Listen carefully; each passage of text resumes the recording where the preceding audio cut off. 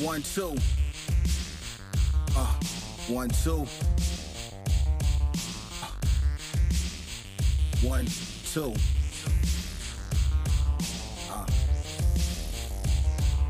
Yeah.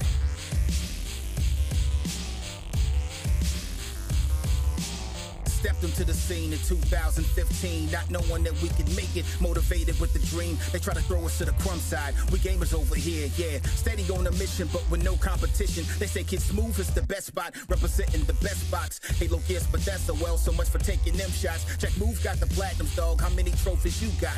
Blonde will find the answers, whether you like it or not. The gaming guard built the squad of strong-minded individuals. A diverse collection to deliver news that's monumental. Wanna be a guest, dog? You gotta make a decision. Jimmy, I have you in a state of decay walking in this division. It's a dark day in hell, yeah, before you see sunshine. If you can't hear me, player, go and press rewind. It's the season when I thirst, I drink wine. Best to get yours, money, cause I'ma get mine. Let's play a little game, I can show you my weapon, Will. Let's play a little game, I can show you my weapon, Will. Let's play a little game, I can show you my weapon, Will. Catch you slipping, I promise I'll show you how I still feel. Let's play a little game, I can show you my weapon, Will. Yo, this is the Weapon Will Podcast, featuring Black Bomb, Kid Smooth, the best spot, Jimmy, J Mega Games, Jack Move, Hey, what's going on, Jason? and your host, Hey, how's it going? What's up, Broken kinda? Games, HDR.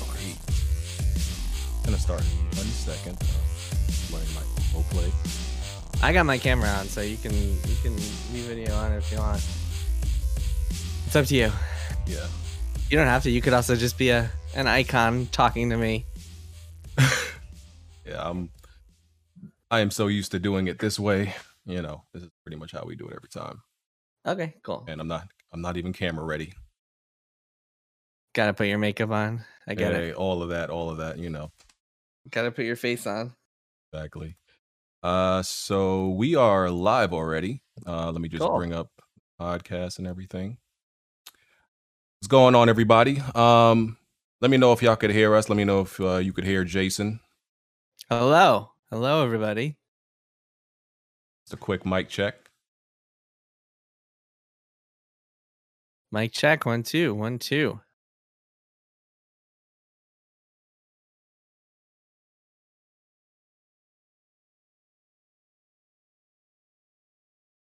Sir. Okay, yeah, everybody can hear you. Audio Cool. is loud and clear. Okay. Cool. So, how you been, Jason? I've been okay. About to launch a book, so that's exciting. Yeah, we're gonna talk about that. And hope you've been staying out of Yeah. trouble on Twitter lately. No, of course not. I Oh, man. can't seem to. I've noticed. We gonna talk about that too. Yeah, every once in a while I like to tweet something that like gives me a bunch of new people to block, because it's just very satisfying to like block Oh, people man. on Twitter. So we can talk about that. Yeah, we're definitely going to do that. So, yeah, let me just address the people real quick. So, listen, appreciate all y'all for coming out. Please hit the like button as soon as y'all get in here. Help to support the podcast. Going to be speaking to Jason for about the first hour. We're going to talk about his new book, talk about some gaming topics and discussions, and going to ask him some questions that the Weapon Will Patreon viewers have submitted, if we have time for that. So that's where we're going to get into. But this is Weapon Will Podcast, episode 279. We are on SoundCloud, Google Play, and iTunes. So make sure you go support those platforms if that's your preference. Like I said, make sure you hit the like button. Check out the Weapon Will Patreon. And if you support the Patreon or become a member of the channel, you will get access to the Discord. And if you want a video, one of your gameplay videos to be playing during the podcast, just send me an email to weaponwheelpress@gmail.com, and I will make sure your video gets featured. Okay? So, Jason, we're going to talk about gaming stuff in your book. But first, I need to know, outside of gaming, how do you feel about your Jets? Because, listen, I'm not a Jets fan, but I watch the Jets games, and I know that the fan base has been very depressed for what, the last 2 decades at least. Last 4 days since like 1969 when we won the last time we won the Super Bowl was the same year that man landed on the moon. But y'all had some good. Y'all had some good years since then, like with Chad Pennington and Mark Sanchez. They had some good years. Yeah, that's true. The last the big playoff success of like my generation was really like Rex Ryan, Mark Sanchez, AFC Championship, beating the Patriots in the AFC divisional game in 2010. That was like the highlight of my life as a Jets fan, which is kind of sad. It's like here the Patriots have 6 Super Bowls and the Jets' one claim to success is beating them once in the playoffs. But yeah, I mean, I'm optimistic. I like their draft. I like their current coaching and front office setup, which I haven't been able to say for a long time. Like I haven't really been like Adam Gase was our last coach, and before that Todd Bowles, who you could get a little excited about his defense, but they never really had like a really exciting coach since Rex Ryan, really, until now with Robert Saleh. I think that's how we pronounce it, Saleh. And he's really exciting for a bunch of reasons. He seems like he has this energy. Yeah, great defensive coach. He brings this energy and charisma to the team.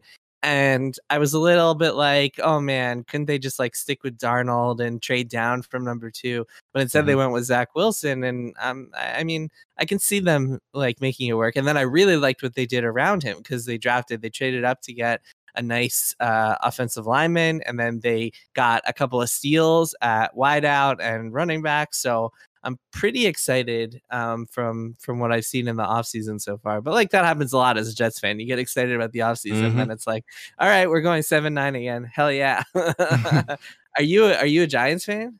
I'm actually an Eagles fan. I know it sounds crazy. Yeah. I'm an Eagles fan. Aren't you in Brooklyn? Yeah, I'm in Brooklyn. I'm Brooklyn. I'm from New York. From Brooklyn. Yeah, but I just grew up an Eagles fan for whatever reason. I was a Giants fan when they played the Patriots, though. That's the only time I'm a Giants fan. Yeah, that's those Super Bowls. A good reason too. Yeah. Yeah, I mean the Eagles are kind of a mess too, but yeah.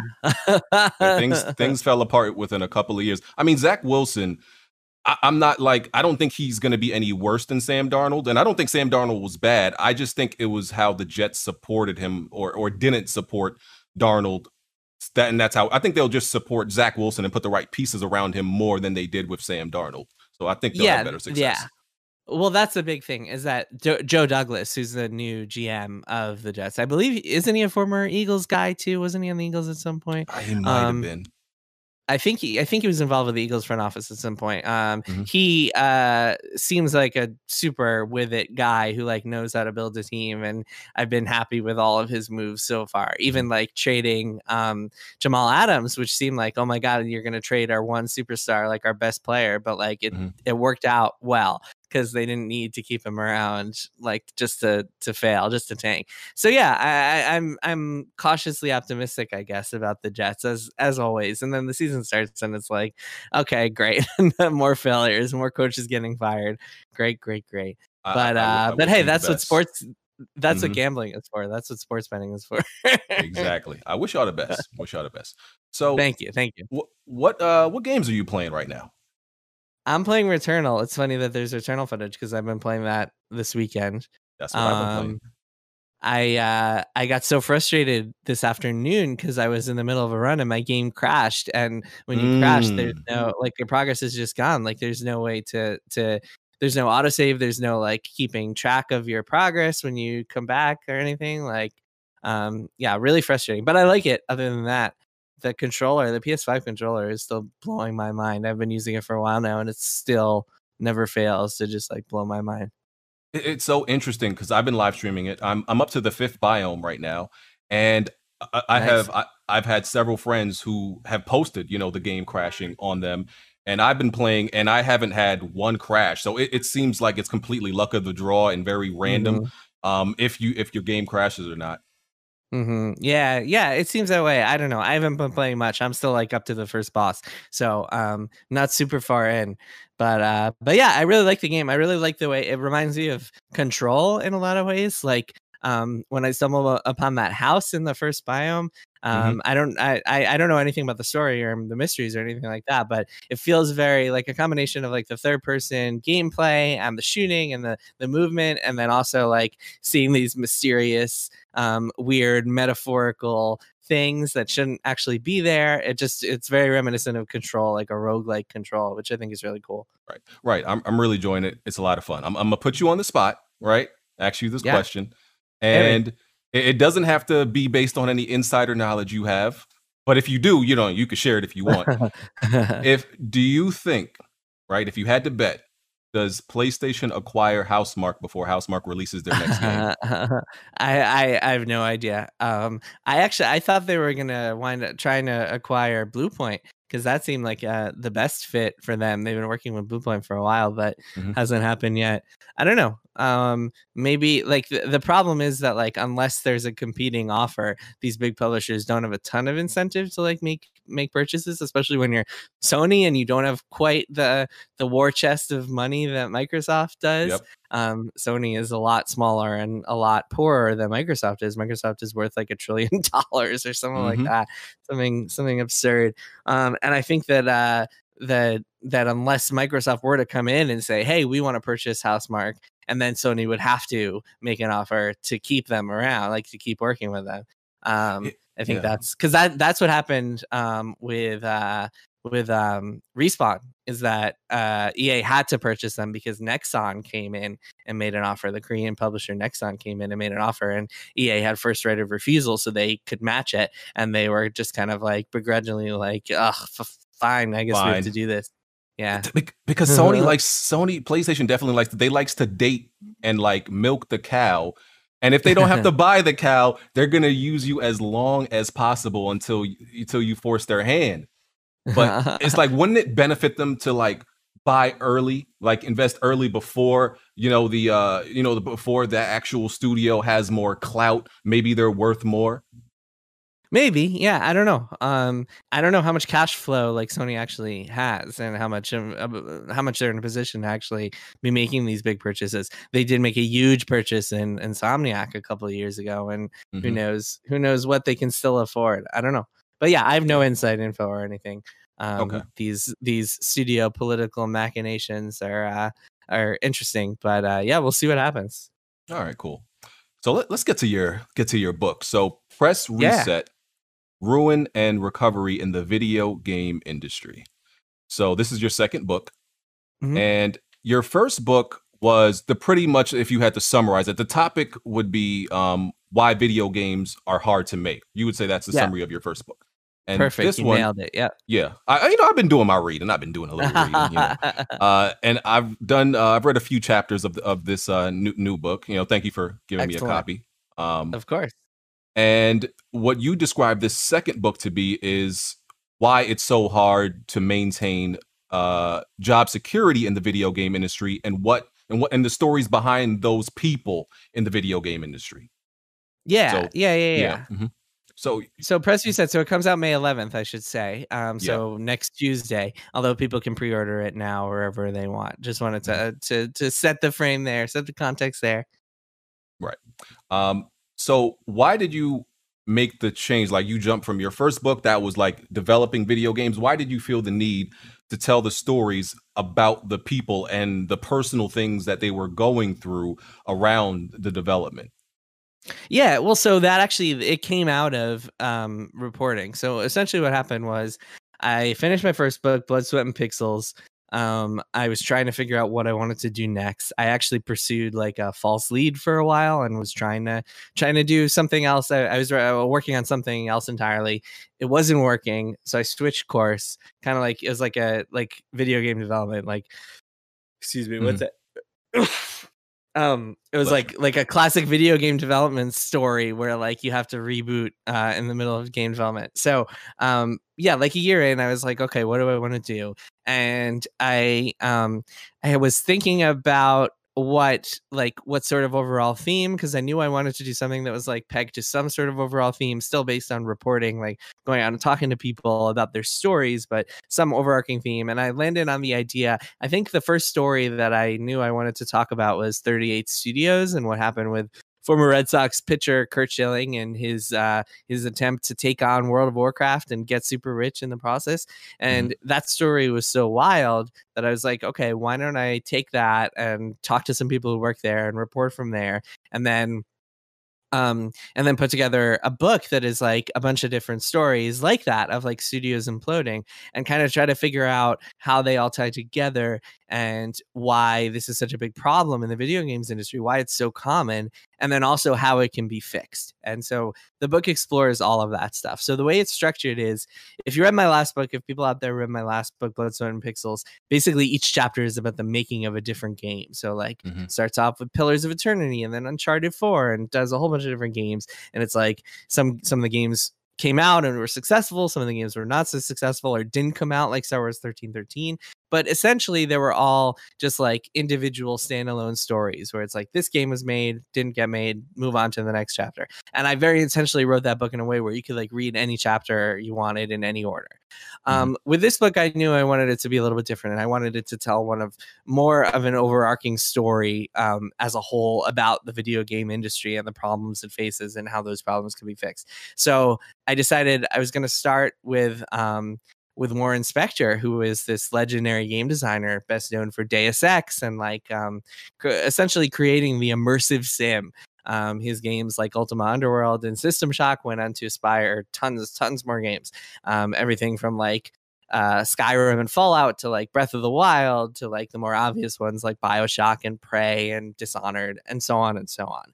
And then I kind of followed his lineage and like did all these other stories of like Irrational and 2K Marin and found some really interesting people at those studios and talked to them and tried to tell their stories and try to figure out like, okay, what happens to you when your game studio shuts down, and like, how does it make you feel? And then how do you recover from that? Because that's like a really important part of the conversation is recovery from this. So it's not all just like bleak stuff like oh my god, my studio shut down, this is horrible, this is suffering.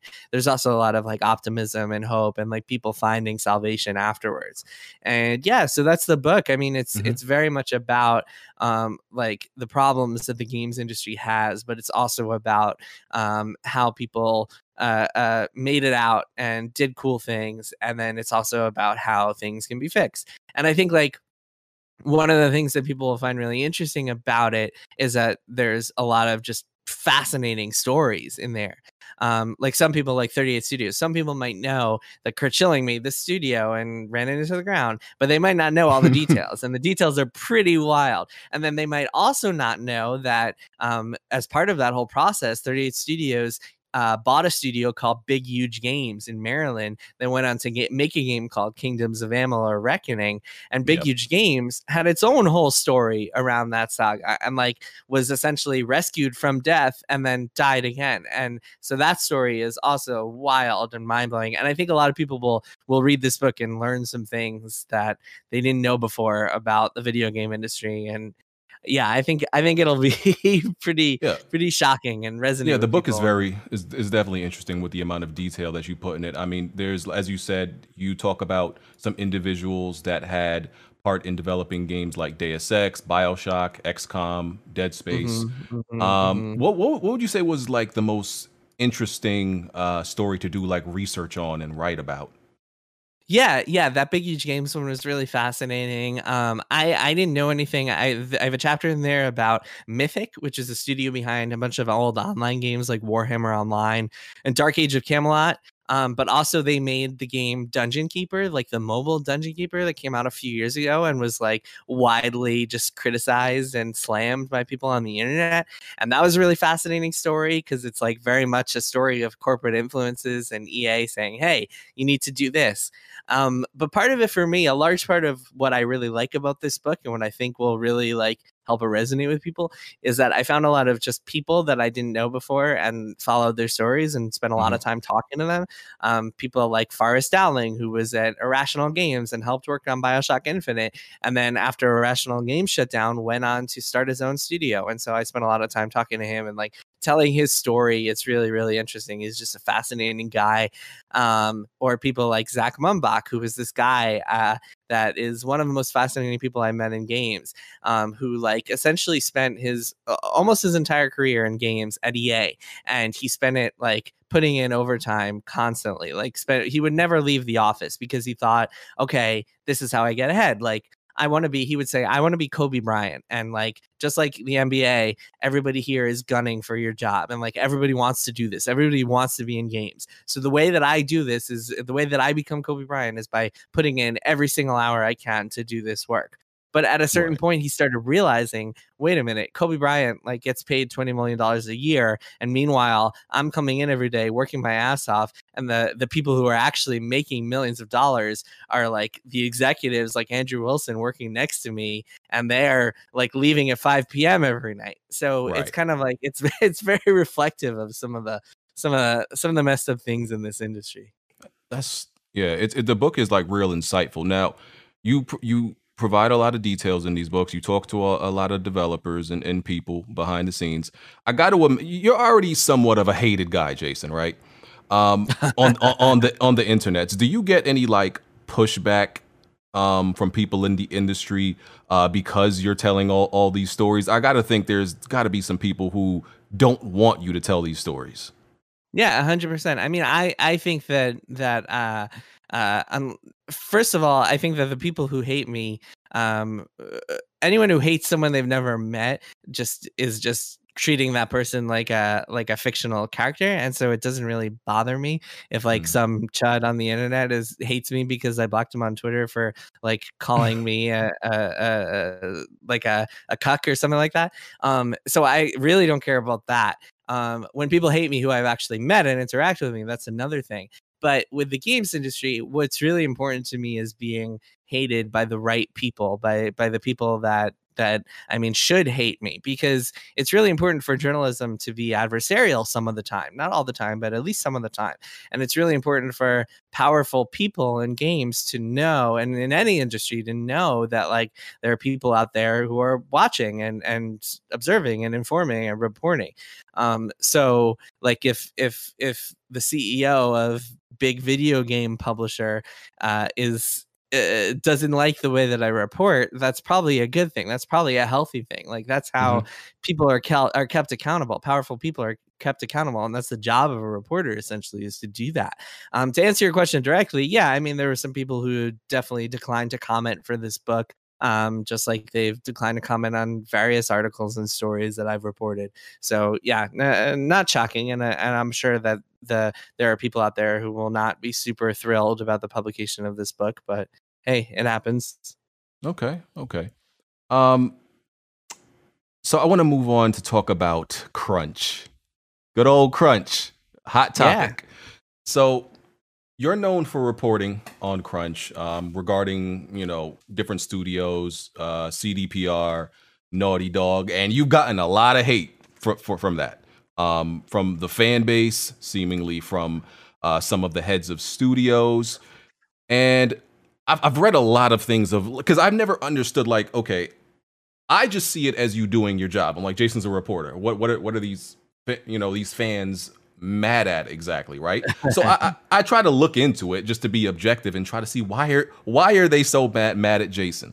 So what I've gotten, and I want you to respond to this, is people say that you take some type of satisfaction in reporting negative stories because you like enjoy exposing these studios, and they think it's for your own personal interest because this is like material you can use when writing your books. So they think you feed off this negativity, for one, and they think that you're just using it for your own personal gain. What would you say to that? I mean, well, the books thing is silly. There's nothing about any of those companies in this book. There's nothing about Naughty Dog or CD Projekt Red or any of the other companies I've written about. In regards to crunch, I guess EA is in there, but that's a big company. Yeah, I mean, I think that there are a couple of things here, right? I think one of the things that is probably, I mean, based on what I've seen from Weapon Wheel fans and from even some of the Weapon Wheel hosts, I think there's a lot of console fanboyism in this community, and that, to be honest, that drives me nuts. Is like it's one thing, I get tribalism, like I'm a Jets fan, we were just talking about that. I get rooting for something to succeed, but the way that the console fanboys take it is that they take it to such an extreme that like anybody going so far as to report negative news about their favorite company is just seen as an enemy. And like a large chunk, I would say, of my block list of probably the people who quote unquote hate me are either Sony fanboys or Xbox fanboys, and especially recently Sony fanboys. But yeah, it's interesting. It's like, and I think there's a ton of that. A lot of the whole mentality there is like, oh my god, like I can't believe that there's negative news coming out about Naughty Dog. Now I'm gonna lose all of the battles I'm fighting on internet forums about how PlayStation is the best and Xbox is the worst. And I really think that that's what drives a lot of this, because any normal, like, empathetic human being would look at something like that and be like, oh my god, like of course this needs to be talked about, so hopefully they can change things for the better, and hopefully they can go about finding ways where they don't have to like work themselves to death to make these games. I think part of it is also there's a fear that like if a company like Naughty Dog were to stop working the way that it works, then maybe you wouldn't get games as polished as Naughty Dog games. And to that, I would say I don't think any game is worth people losing their families and getting divorces and just driving themselves into the ground for that game. And if you're the type of person who would say, no, I'd rather have these games that are highly polished than I would people be treated normally, then I would say to you, fuck off, because I really don't want anything so you to care do about with the people people. like that. You care about the people behind the games. You genuinely care about them. I would sacrifice the entire video game industry if it meant like making people have jobs where they are secure and safe and happy and don't have to. You're a better person than me. You a better. These games is good. I ain't gonna lie to you. These games is good. The games are great. Look, I don't think that we need to go that far. I think there are ways for games to be made in sustainable, healthy ways. And in fact, one of the things that I wish I had done a little bit more in my first book, Blood, Sweat, and Pixels, is explore that stuff. And so that's something that I tried to do in this book, is explore a lot of like more sustainable things. And at the end, I have a chapter at the end of Press Reset about like the solutions to some of the problems that I propose. Everything from like remote work, which is something that has become suddenly very relevant, to unionization, to outsourcing, a lot of different stuff that I explore in there. But point being that like I don't think we're gonna need to like chop off the head of the entire video game industry. But I do think that like if you look around at games, even if you look at it from, even if you say, you know what, I'm a gamer, I don't give a shit about people. I mean, first of all, I think there's something wrong with you if that's the case. But even I've if said you that say a few times. Even if you say that, one of the reasons that we get games all the time that are so full of bugs and full of unoriginal ideas and just full of issues is because so much of the veteran talent in the video game industry has burnt out. I saw a stat the other day that was like someone was counting up all the job postings on a website for games industry jobs, and it was like 10 times as many of the job listings were for senior staff as opposed to junior. And the reason is because senior people just burn out of the video game industry. Like you work 10 years in the games and you're like, I can't do this anymore. The pay is low. The hours are too long. It's volatile, and like I could get laid off at any time, and it just sucks. And as a result of that, you're losing so much established knowledge and talent. And of course you're going to get crummier games as a result. So like caring about the people means caring about the games, because you're not going to get good products. Like you can brute force your way into a Naughty Dog game or two, but like at a certain point you're going to have diminishing returns. And I think Cyberpunk is a good example of that. It's like once you lose a lot of talent, you burn people into the ground, they start making more and more mistakes the more they're crunching. It's just like solving some of these problems would mean better games. So hey, there you go. There's your answer. So I got to push back a little bit, because there are some devs, such as like David. I'm not sure how to pronounce his last name. David. Jaffe? Well, no, I'm going to get to him later. But David D. Dine, he's actually from Asobo Studios. I believe they made a Plague's Tale. And one of the Days Gone developers, it was either Jeff Ross or John Garvin. They've kind of said pretty much straight up that crunch is kind of necessary when it comes to developing these games, especially finishing them on time. It's kind of unavoidable. There's no way around it. Yeah, I mean, that's what a manager would say for sure, because they're the people who are managing things. Look, crunch. there's a big difference between, hey, we have 2 weeks to finish this game. Let's all work nights and weekends for the next 2 weeks and get it out the door. I don't think you would find many people who would object to that. I mean, I crunch in my life. Like, I work overtime. It happens. You work nights and weekends. Like, it's not a big deal if you have to do it every once in a while. The problem in the games industry is two problems, really. One is that it's often unpaid because people are on salaries. So they're not getting paid for their overtime work. They're not getting hourly wages. And two is that it lasts for months. Like, it's crunch in the video game industry is called crunch, and it is talked about so often because it lasts for as long as it does. But I also want to make another point here, which is that, yes, I've talked a lot about crunch, and I think it's a real issue that needs to be talked about and discussed. But Press Reset, my new book, is not about crunch. It's about volatility. And I think that more than crunch is one of the reasons that people are burning out so much out of games, because the thought that, like, even if you make a giant success like BioShock Infinite, that your studio could suddenly shut down a year later and you'd be left stranded in Boston and like not have any other game studios to go to and just be totally screwed. Like, you have to move across the country if you want a new job in games. That fundamentally is what burns a lot more people out than crunch. And then crunch, you combine all these things, of course, they're all factors, but it's the volatility that is a way bigger problem and something that needs to be addressed like ASAP. Like, you see every single year, it's like Bobby Kotick is receiving a $20 million bonus while laying 1,000 people off this year. It's like this happens all the time. And the games industry is making more money than it's ever made. It's like made, I think the last stat I saw was $180 billion. But people just can't, like, they can't seem to keep people around. They can't seem to stop doing layoffs and shutdowns. That to me is a way bigger issue than crunch, to be honest. So, and this is this ties into one of the questions that one of my patron viewers, patron supporters asked. Unions in the gaming industry. Unions seemingly would be a good answer to, you know, a lot of the grievances that developers have. What exactly is the problem with, I guess, establishing unions in the gaming industry? And have, like, what are some of the developers that you've talked to said about having a union, if they've desired any, you know, interest in having that at all? Yeah, a lot of people want it. There was just a survey, a GDC survey that came out that found that 51% of game developers want a union. I think last year it was 54%, so around that range. And then another like 20 something percent say maybe they want a union. They're not sure yet.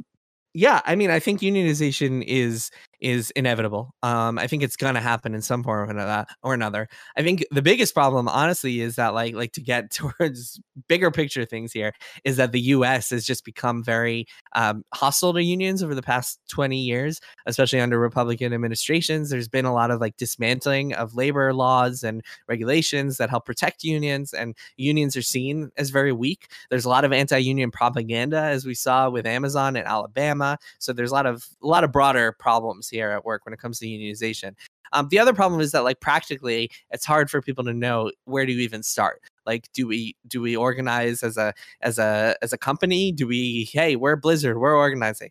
Do people say, hey, we're all the artists, we're going to organize together as artists? We're all the QA people, we're going to start a QA union. It's not really clear, and there are no real easy answers. So yeah, of course, it's going to be super tough for that sort of thing to start. And I think it has to start somewhere. I think at some point in the next 5-10 years, we'll see the first domino fall.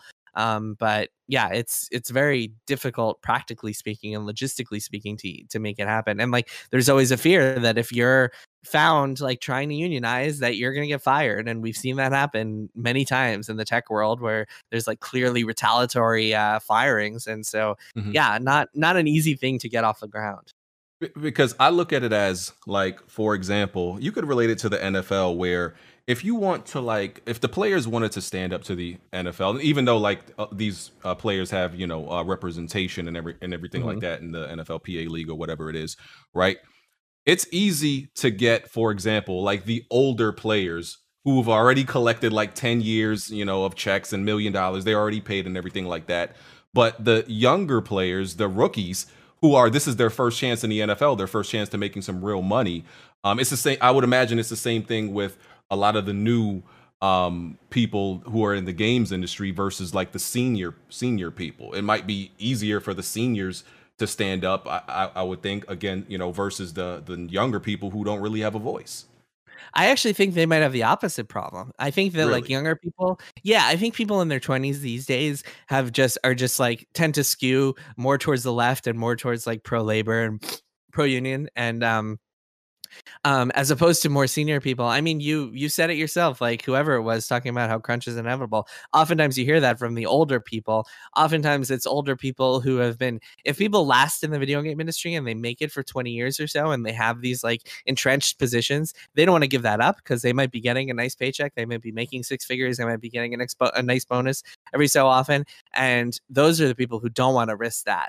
Unlike the NFL, they don't have like bank accounts with $20 million in it. They're just like living comfortably right now on their current wages. They might not have massive checkings accounts. But yeah, I actually think it's the younger folks who are pushing for unionization in more profound ways than the older folks who like are very much. I mean, I'm 34, so I've been doing in my field, I've been doing media for a long time. And even for me, I found it like I look around sometimes and say, when I was at Kotaku, I would say things or do things and I would be like, well, that's how it's always been done. It's very easy to fall into that trap of like how you know it is how it should be done. And sometimes it takes younger people to be like, actually, wait a minute, you're not doing this smartly or efficiently, or like maybe just because it's how it's been done doesn't mean that's how it should be done. And it's easier for older folks like me to be stubborn about it. And like, I've certainly like made mistakes and been like, wait a minute, afterwards, like thought, oh, wait, actually the younger folks had a point there. And so I think it's easy to fall into that trap, and that as a senior person, as someone who's been doing it for longer, for 10 plus years, 10, 20 years, it's easy to say things like, oh yeah, you can't make games without crunch. And yeah, I mean, who knows if that's really the case? Okay. Now, layoffs. You had mentioned layoffs already, right? You talk about it in this book. Yep.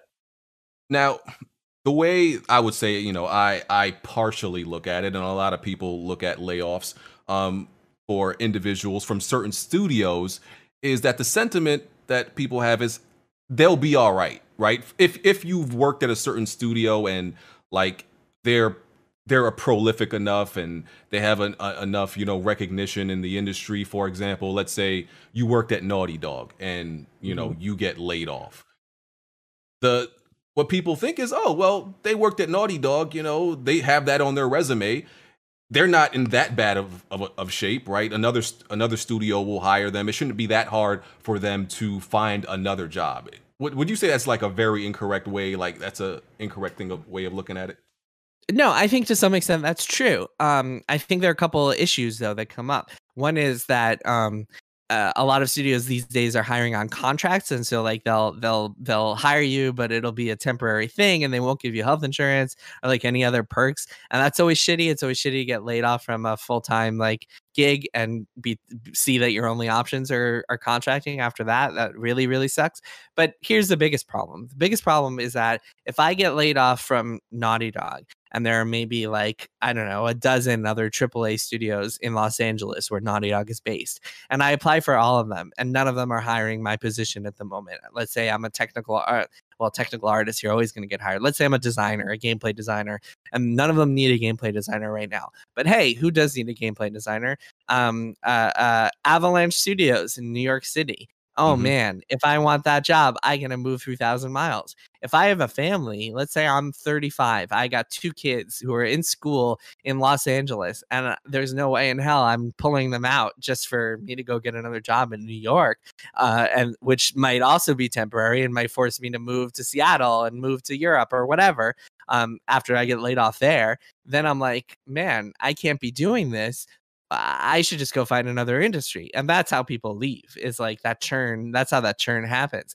And that's the biggest thing, right? Is that like, if you're laid off, it might not be too tough to find another job if you got experience, if you're in like a high in demand position, but where will that job be?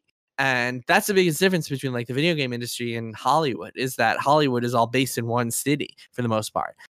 You can bounce around between jobs there and not have a problem. You don't have to move and uproot your whole life every time you need a new job. And in games, it's such a big problem because not everybody can do that. And that's why so many people in games are like in their 20s, is because when you're in your 20s, that's when you can do that. When you get older, when you have kids, you can't do that. And yeah, it really sucks. And so, yeah, so that's the way people should be thinking about it. They might be thinking, okay, they'll be fine. And that's true to some extent. But like, will they be fine and have to move 3,000 miles for their next job? And will they instead decide, fuck it, I'm not going to do that. I'm going to quit and go into I don't know, banking, because that's stable. Yeah, I mean, I look as a gamer, I look at the gaming industry and the developers as like, I don't envy your job at all. Like, I see way more downside to being a developer than upside. I mean, the stress, the depression. I'm like, what? I don't. You must really have to love what you do to be a game developer. Because it's not glitz and glamour. Fanboys going after you on Twitter. Yeah, like you develop a game for let's say 4 or 5 years, and you could have wasted 4 or 5 years of your life because the internet might hate the game, or the game might be mismanaged and it comes out terrible. Like I would hate that. Yep. For one project waste 5 years of my life. The job has way more downside. I could only appreciate the people who do it. Yep. Yeah. Yeah, I mean, I would never work in the video game industry, and yeah, I mean, I'm always fascinated by people who do, and some people, like for a lot of people, it's like they really just love it, and obviously there are tons of people who would kill to work in games because they love video games and love the idea of like, and it's a fun job. It's like at the end of the day, you do get to work on games all day, which it can be a lot of hours, but the work is usually going to be satisfying and like challenging and interesting work. But yeah, the problem is that as a result, I mean, a large part of the video game industry's problems is that it's the result of that whole supply and demand thing, which is that there's this endless line of people who would love to get into the video game industry. So what do we need to keep all these people around? And those are the kinds of conversations that the managers and the executives with their fat checks have, which is who cares? Like, let's let some senior people leave and bring in some new people at half the salary who would kill to be here and will be happily working nights and weekends because they're just thrilled to be here. And exactly. Yeah, that's the main reason that the games industry skews so young. Question for Jason. Yeah, we got a crowd here now. What's up, guys? Do you think that's the reason why there's like more of a growth of like independent? Because I'm seeing a lot of even senior guys, go to independent route that used to work for like big studios and whatnot, making like big AAA games, and now they're like on like independent work. What is your take on that? Yeah, 100%. And there's actually a lot of that sort of thing in Press Reset in my new book. There's because at a certain point, it's like, why don't I just work for myself? Why am I? Excuse me.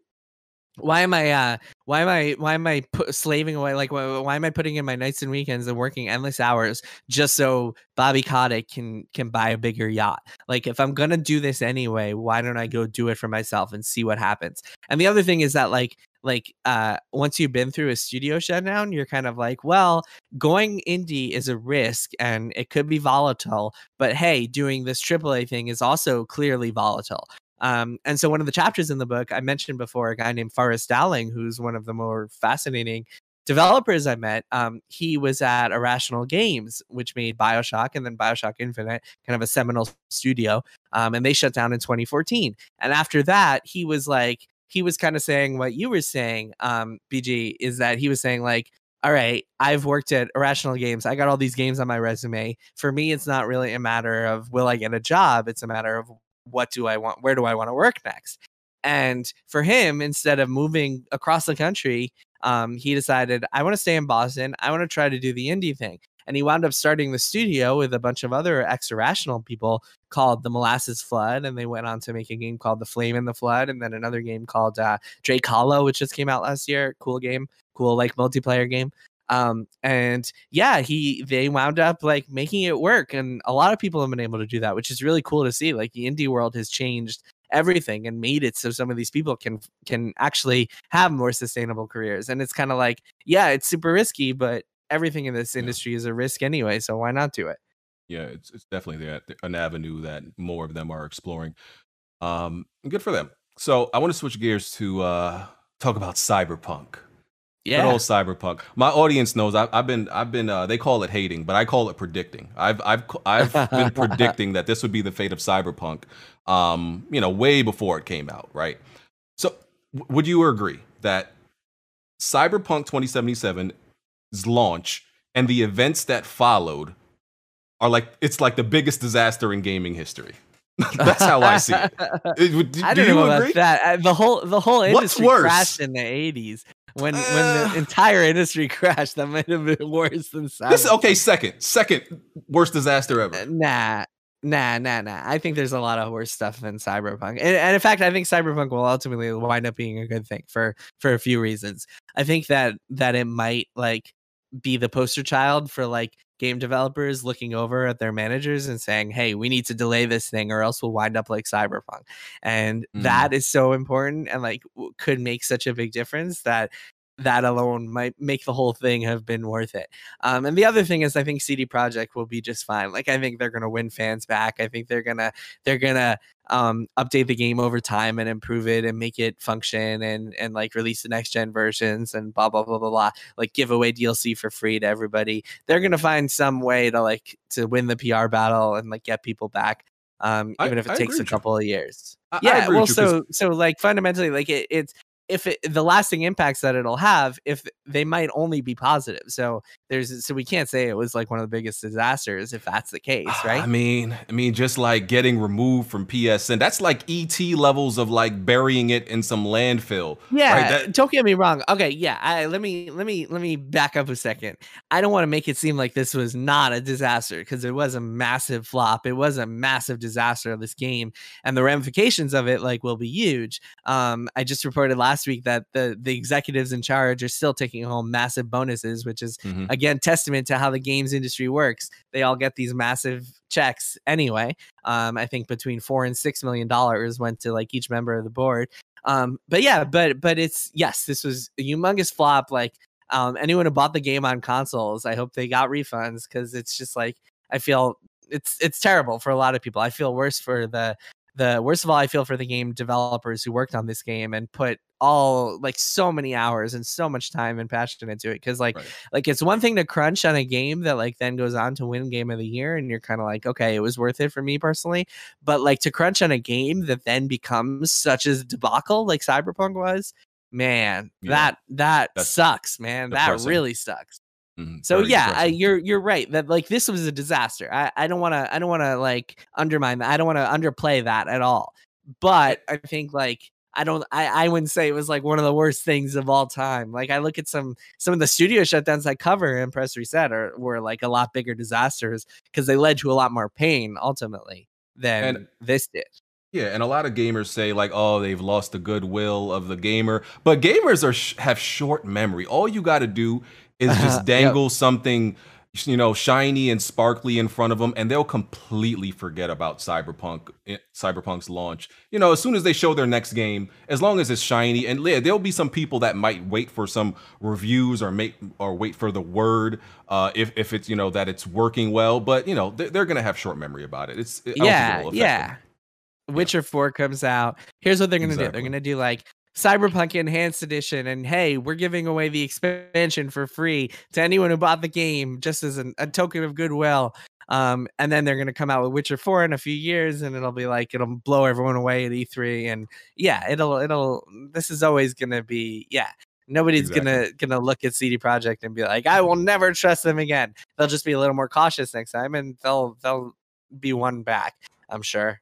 Exactly.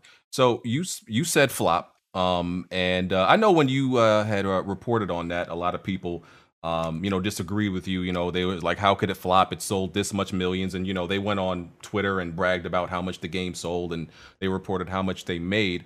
And how do you define a flop, and why would you say Cyberpunk is a flop? Because I throw that word around sometimes. I say Death Stranding flopped, for example, right? And the reason I say... Okay. Sorry, go ahead. I say Death Stranding flop because... So when a game sells well that PlayStation published, the first thing they do is they run and report it, say it sold 3 million in a week or something like that, right? They didn't do that with Death Stranding. So and they pretty much avoided any conversation really about that. So that's what leads me to believe that Death Stranding flopped. But how do you define that? Okay, so first of all, I want to say people ask me a lot of the time, Jason, why do you block so many people on Twitter? The fact that I can run this report that is like all about these giant bonuses that the executives are taking home, despite the fact that they were responsible for this and like they were the ones who chose not to delay the game, despite developers saying, "Hey, this game is not ready," and half the reactions will be like, "Oh my God, you called Cyberpunk a flop? How could you call Cyberpunk a flop?" Like, no wonder I blocked so many friggin' people on Twitter. Like, that's your fucking takeaway? All right, putting that aside, the reason Cyberpunk is a flop is because even though it sold 13 million copies, CD Projekt needed it to sell a lot more than that. And it also sold 13 million copies at launch. Sales tanked after that because it was removed from the PlayStation Store and because of all the critical reception, because everybody was talking about how buggy and busted it was. What people don't understand is that a flop is relative, right? 13 million copies would be amazing for most games. But when you're CD Projekt and you only release one game every 5 years, and your investors and your analysts and everyone like that's part of the CD Projekt ecosystem expected a lot more than that in its first few months, in its first year on the market, and then expected even more than that when it was eventually like released on next gen consoles, et cetera, that is a flop. It did not meet their expectations. It is by definition a flop. Like, people don't understand that. It's not, you can't just look at the numbers in a vacuum. I mean, Death Stranding, I don't know, because like you said, I mean, when they don't publicly talk about numbers, yeah, you can make assumptions, but like that's all that is. And I do wish the video game industry was less opaque about these numbers because it's kind of ridiculous. But yeah, but of course, Cyberpunk was by definition a flop. Like, people always look at big numbers and get really impressed, but the big numbers don't matter when it is all relative. It is all based on, like, because we are in a capitalistic system where like you have projections and you need to sell X amount to keep your investors happy and your shareholders happy. Like, that's what matters. People don't seem to understand that. So this is why I fucking block people on Twitter, because they can't understand basic things. But what about attachment rate when it comes to flop? For example, we know the PlayStation 4 sold, I don't know, what's that, 120 million by now as a console, right? And there may be some PlayStation games that's, let's say they only sell, let's say 5 million. People look like 5 million out of 120 million consoles sold. Like, that attachment rate is bad. But what if they still made a profit from a game? The huge profit from the game is 5 million still bad?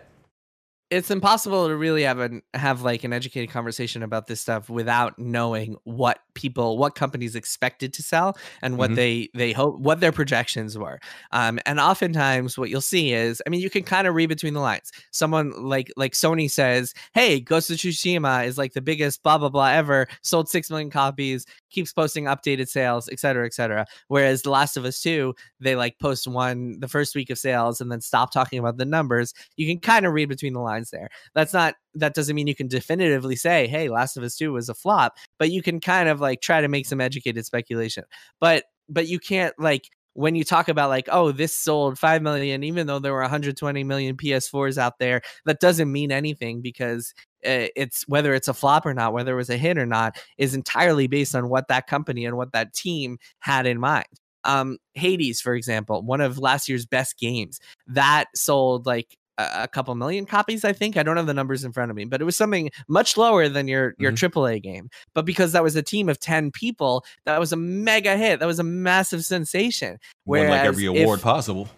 Yeah, well, but in terms of the numbers, like, it's all just relative. If that had been a team that was like 1,000 people, the way that Cyberpunk is, then maybe it's a different world. Maybe it's like, maybe selling 2 million copies is actually a massive flop. So that's what people don't seem to understand, is that like there's no way to really know whether something is a hit unless you have two numbers. One is the number that it sold. Two is the number that the company hoped it would sell or expected that it would sell. And if you don't have those two numbers, you cannot have an educated conversation about this. You can make guesses if you want, but like there's no way to definitively know whether something was a hit or not. And absolutely, that makes sense. That makes sense.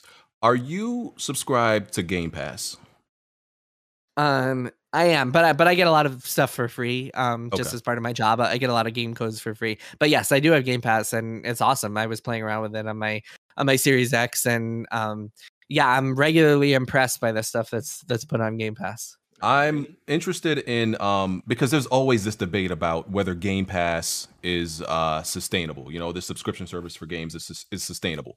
I mean, I have to think it is because you have all these studios and developers opting in to put their games on Game Pass.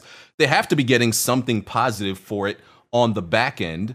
But I mean, is there any insight that you have that developers who put their games on Game Pass are very happy with what they're getting out of it? I haven't heard any complaints. This isn't a conversation I've had super often with people. I've definitely heard from some people who, like, in hypothetical land, were worried about the devaluation of games, because you look at Spotify and what it's done to the music industry. It's like every artist gets like one tiny fraction of a cent for every track they have, and so it's like they make no money on that thing. So people are definitely worried, but I haven't heard any complaints about like the terms that people have gotten with Microsoft for their Game Pass games. I have heard that like the exposure and being talked about on Game Pass and being seen on Game Pass, like visibility on Game Pass, helps a lot in terms of like potential other sales on other platforms. Sometimes someone might check something out on Game Pass and be like, oh, hey, this is really fun, I'm gonna buy it on my Switch, and that helps a lot. Oftentimes in the games industry, and people might not realize this, the biggest problem in the indie games world especially, but really in the game, if you're releasing a game, the biggest problem is discoverability and like getting your name out there, getting your game's name out there, and that can be really, really hard. And getting yourself on Game Pass, where as of right now it's only a few hundred games, so like you can basically see them all in one library, as opposed to like going on Steam where there are a few hundred games released every friggin' week. That can really help with discoverability, and so that makes a big difference, and can be really beneficial, at least for now. Maybe things will be different in a couple of years when maybe Microsoft changes the terms and maybe there are thousands of games on Game Pass instead of hundreds. But we'll see what happens then. Because here's my problem with Game Pass, right? I feel that Game Pass, of course, Game Pass has great games on there. There's no denying that, right? And I think it's a great value. Like I say all the time, when I have kids, I'm not buying them any games. They're getting Game Pass. You know, like you have this huge library. It's great for that. My problem with it is I feel that like for certain games, it's a mediocrity safety net, because okay, you make this game, and even though it may not be, you know, the greatest game, may not be technically great, may not have the best gameplay, all those factors, right? If people feel like they didn't really, there's this low entry to play it, that they'll accept the mediocrity of it, right? And I feel like there's this like kind of like this balance in the world and in the gaming industry, that shouldn't mediocre games kind of fail? Don't they just kind of deserve to fail? Like it's like gaming industry Darwinism. Doesn't it deserve to die if it's not good? Like, isn't there an aspect of that to it? Yeah, I don't know. There's a lot. That's a loaded question. There's a lot to unfold there, because you could also argue that like some of everybody's favorite games have come from mediocrity. The first Assassin's Creed was a mediocre game, but because they stuck with it over time, 2 was amazing. Kept it going, and like made amazing stuff from there.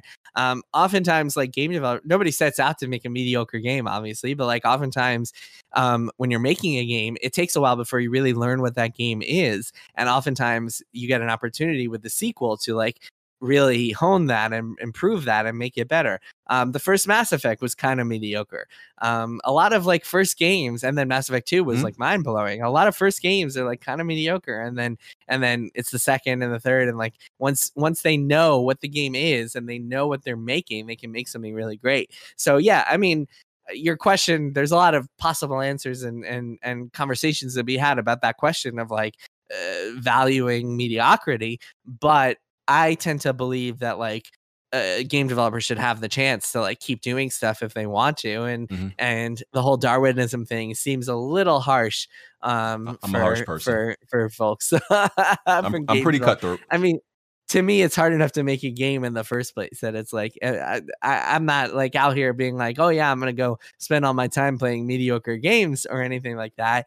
But I like the idea of like finding ways to make things sustainable, even if you're not like the top tier, like Naughty Dog that can afford to spend bazillions of dollars on every project. Okay.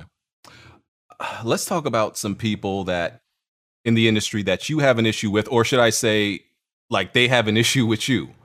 Because Sure.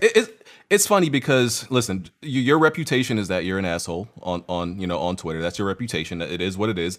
But it's weird that it's weird that I consider myself. My reputation in some circles, maybe Sony fanboy or Xbox fanboy circles, is that True. I'm an asshole on Twitter because I blocked half of them. I don't. True. Reputation is a funny thing. It changes depending on who you ask, right? Absolutely. Like me, I accept that I'm like people look at me as a jerk on Twitter, right? And I'm a jerk, self-proclaimed, but it's in like it's not in a malicious way. And it's funny that like I come across so many people that are blocked by you and that hate you, but me and you have never had a bad interaction. I'm like, I don't see why y'all hate Jason so much. Like as far as I see, you just report the news and that's it.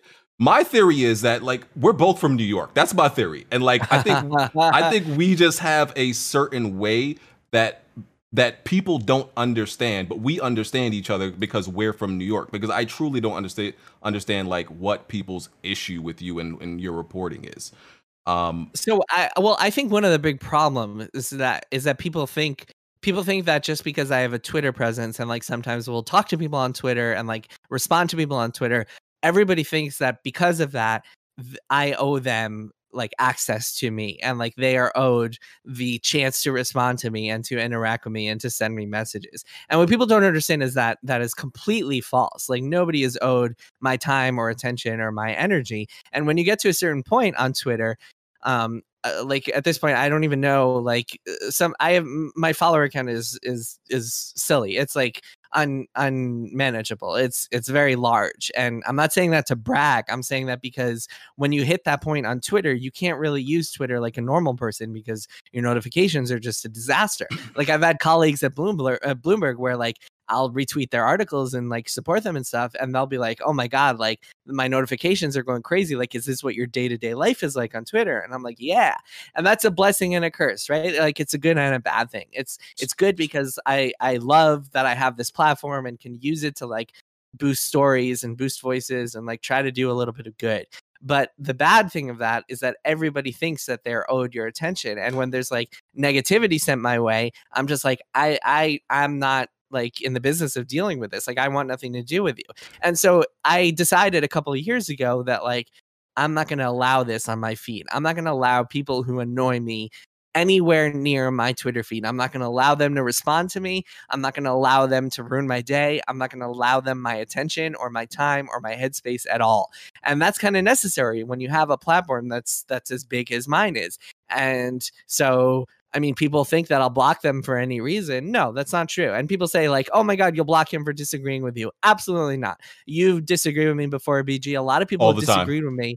But like, if you go about that in a way that treats me like a human being instead of treats me like your character to say annoying things to you on Twitter, then we're not gonna have a problem. If you annoy me, if you choose to like address me in a way that is disrespectful, or if you choose to just like hop in my mentions about like something else entirely, or even like disagree with me when I'm like, this is not a place to be disagreeing with me. Like that is not your place right now. That is not something you have the right to do right now. Then fuck off. Like I'm like blocking people is very satisfying to me because it feels like I'm just like eliminating nuisances in my life. I agree. So with that said, why you bullying David Jaffe? Why are you picking on him? What's y'all beef? What's going on? Well, it's funny you say that because I've never talked to David Jaffe. He decided to start like tweeting at me a bunch. And I was just like, I haven't thought of you in many years. Like he wasn't really relevant to my life until very recently. And then he started like tweeting about like a couple of days before I published my article a few weeks ago about Sony. He started tweeting like false things about it and like tagging me. And before that, he was like making videos about my articles about Crunch. And he's like one of those old timers who's like been in the video game industry for years and years. And so he's kind of like one of those that I was talking about earlier, where it's like, I'm comfortable, like crunch is how games get made, blah, blah, blah. He's got a very old school mentality about some things. And so when I report on crunch, he decides to make videos about it. I had never really interacted with him until recently when he started tweeting at me. And then I was just like, I don't really want, I know, like I said, you don't really deserve my time or bandwidth right now. So I'm just going to block you. And then I don't know, I haven't really paid attention to him since then. I don't understand why he's like suddenly relevant. And like, I don't know. I don't want to, I want nothing to do with him. Like, I don't understand why this even came up in the first place. Like, he can go live his life, and he should just stop talking about me. Cause like, I don't want anything to do with him. Well, you know, he's been back like live streaming and, you know, just making video content. So I guess, you know, you just became a target. I don't know. I don't know. Well, I just that's see the thing. It's like, at a certain point, it's like, to be relevant, you have to like go after people and start drama because it brings people to your channel. So Are you saying David Jaffe's clout chasing?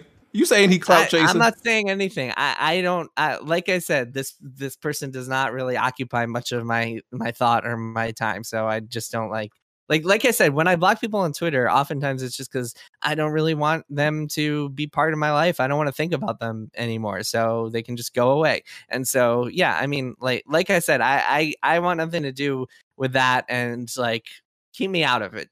Keep me out of that stuff. What about Colin Moriarty? Because I see y'all seem to throw shots at each other sometimes too. I don't know where that comes from either.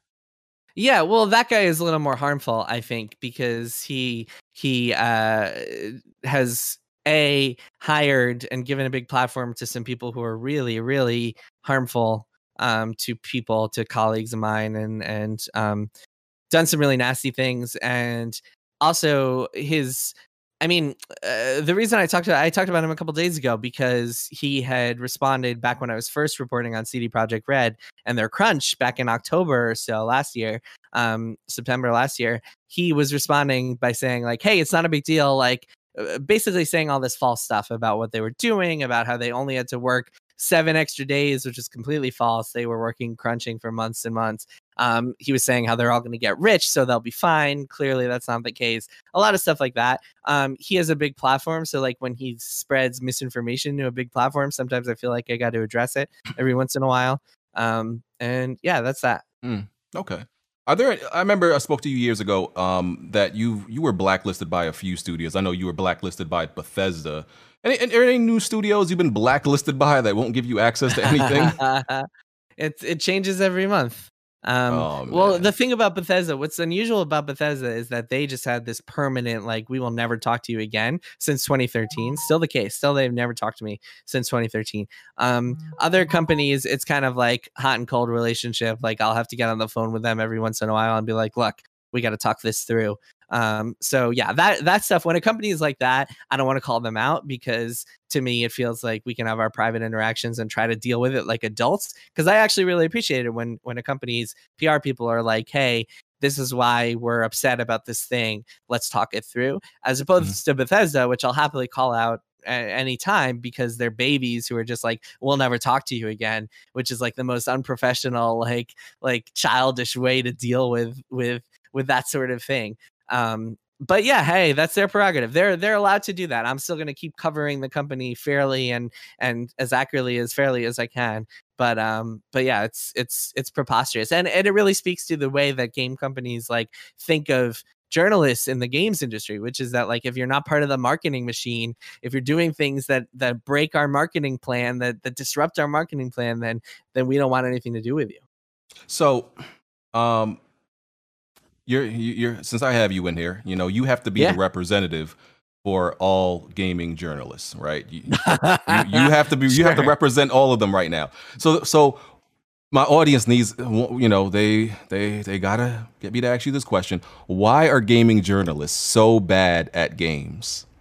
Why are y'all so bad? I don't know about you, and your gaming skill, but why are your peers so bad? I challenge whoever asked that. I challenge you to play me StarCraft 2 1-on-1. Let's see who's bad at games.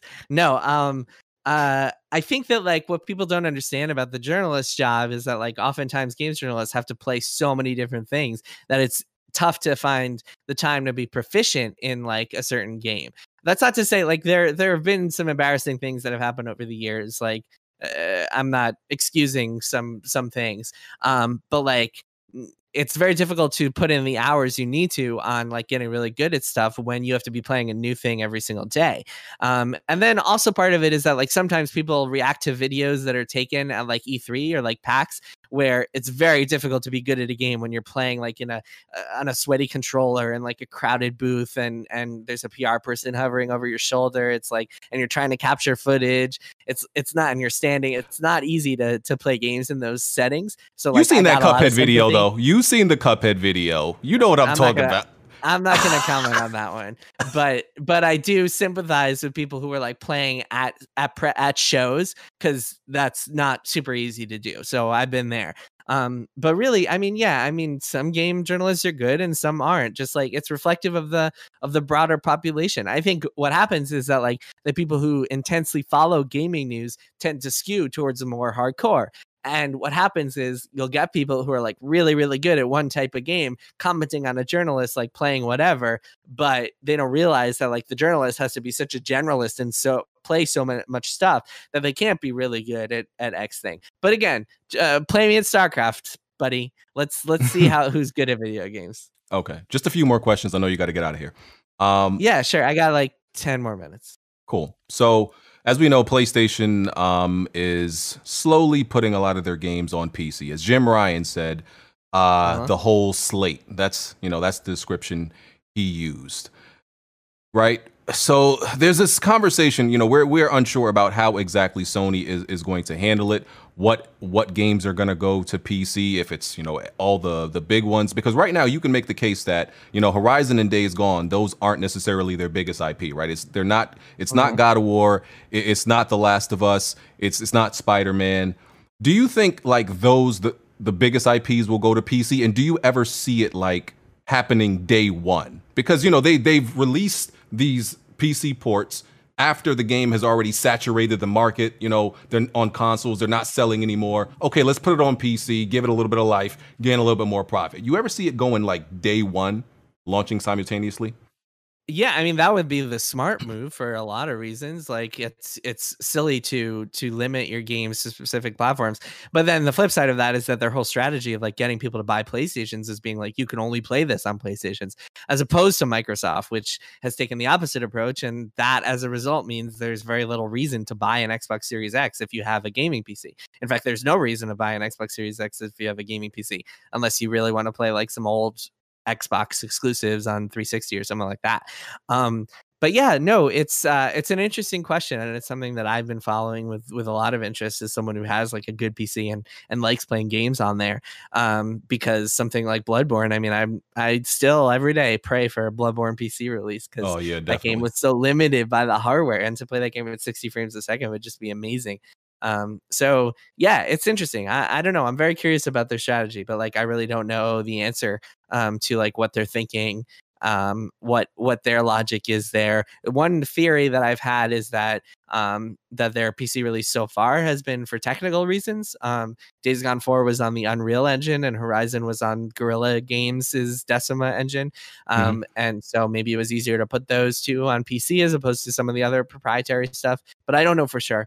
I know for a fact that we're going to see, I mean, Jim Ryan has said it, so we know for a fact that we're going to see more PlayStation games on PC.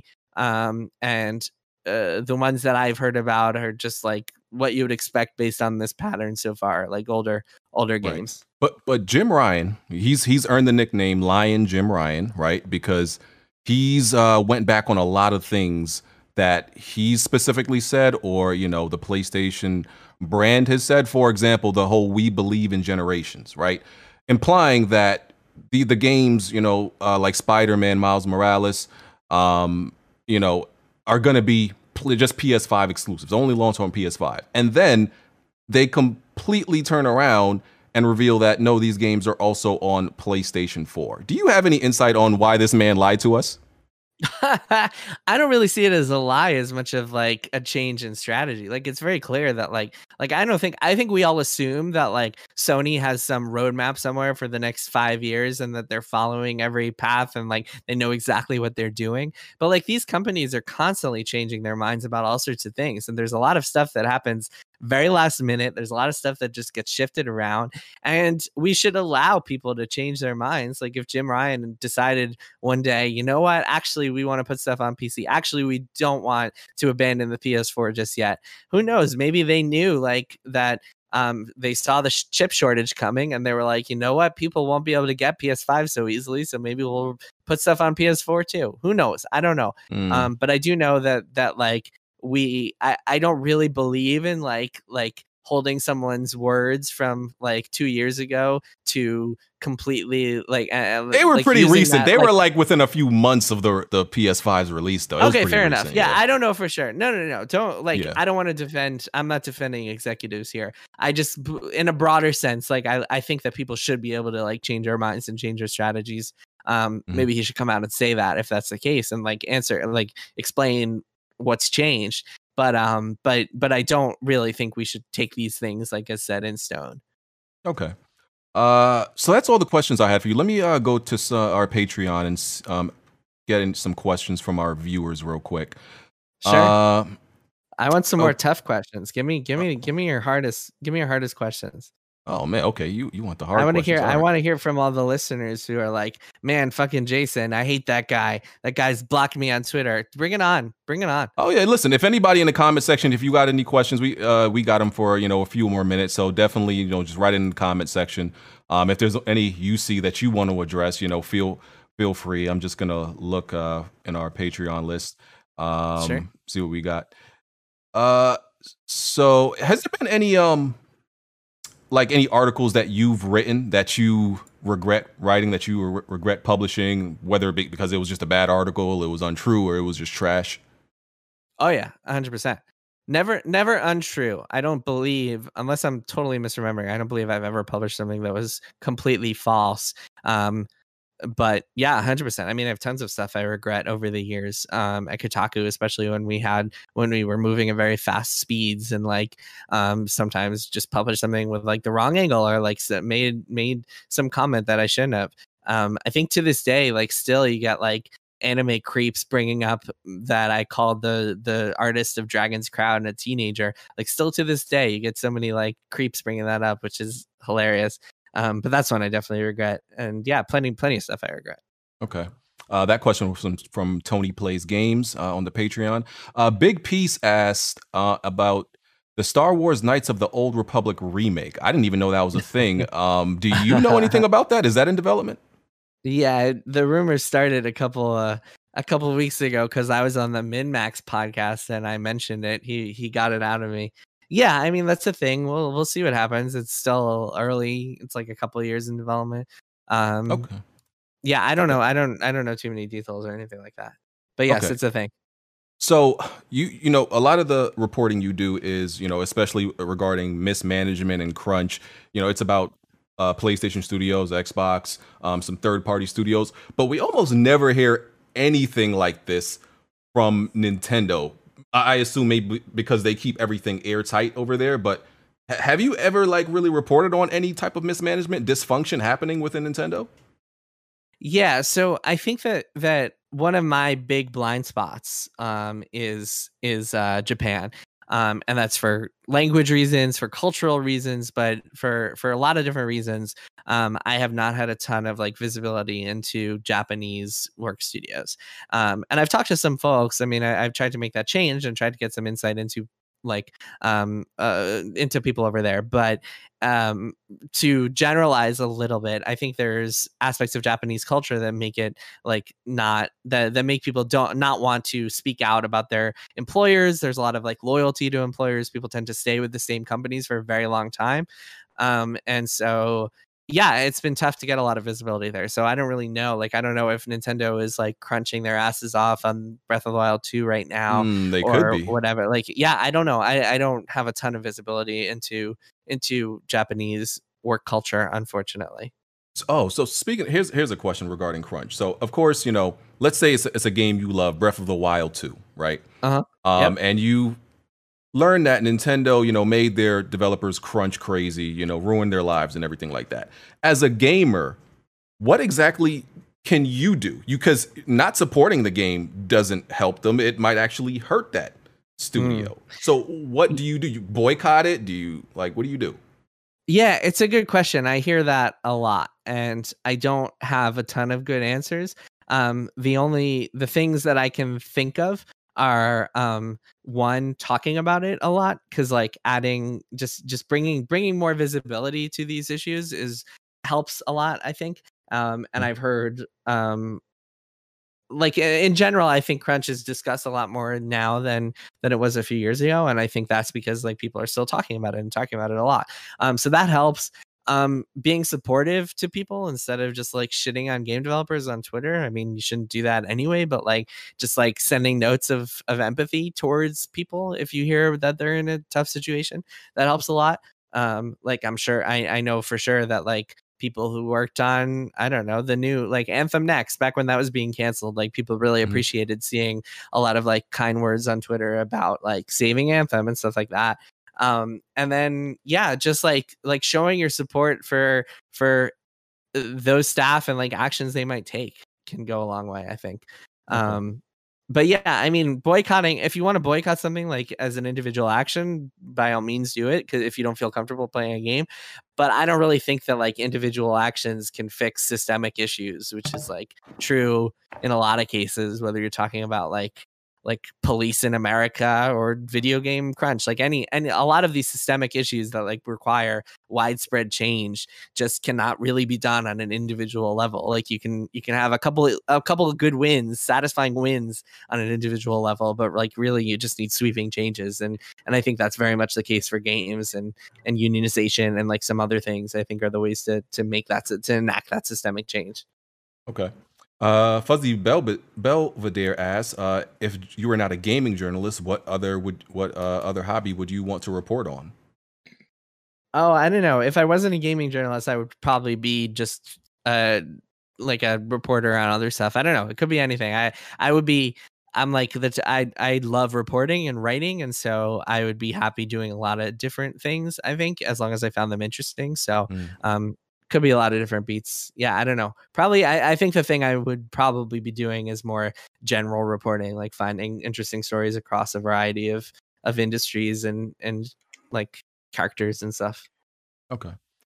All right. So Jason, I really appreciate you coming on. Y'all need to go. Those were the toughest questions you got. I got questions. Okay, go ahead, Bond. Yeah, go ahead. All right, I gotta make dinner, but I can give you five minutes. That's it, though. I really gotta go take care of my time. I got 4 quick questions. Capcom, 4. Yeah. Hit me. Capcom's been talking about a Mega Man Battle Network collection. Have you heard anything about that? No idea. What's Retro Studios been up to? Do we know if they're even making games anymore? Yeah, they're working on Metroid Prime. That's public, right? Is there like as they claim? Is there any like ETA on our lifetime on this game, or like what is going on over there? Like what have they been working on? Yeah, I figured if you didn't have much about Japanese. I know they canceled a project before Metroid Prime 4, but I've heard a couple of bits and pieces, but nothing I can like share conclusively. Yeah. What's your opinion on journalists that clearly don't know how to play video games reviewing games? To me, it feels like somebody who knows nothing about football on ESPN talking about the NFL draft. I don't really care. I guess, like, who cares? Like, the only people who would actually care about that are people who care about like Metacritic scores and shit like that. So therefore, the only people who really care about that are console fanboys, and console fanboys are like the scum of the earth. So who cares? Like, who cares? Not okay. Let me rephrase that question. Not really in this way. Not really now, because it goes into my next. Like, when I look at a game review, right? I want to know, does the game run properly? Does it have issues like Returnal? Like I saw you tweet about it, how like we want a product review. You don't want criticism. I mean, I think there's a lot of that's been a debate in games journalism for as long as I've been doing this, for at least like 15 years, 20 years, is the concept of like should a game review be a piece of criticism, like something that helps like helps further your understanding of this as a piece of art, or should it be a product review?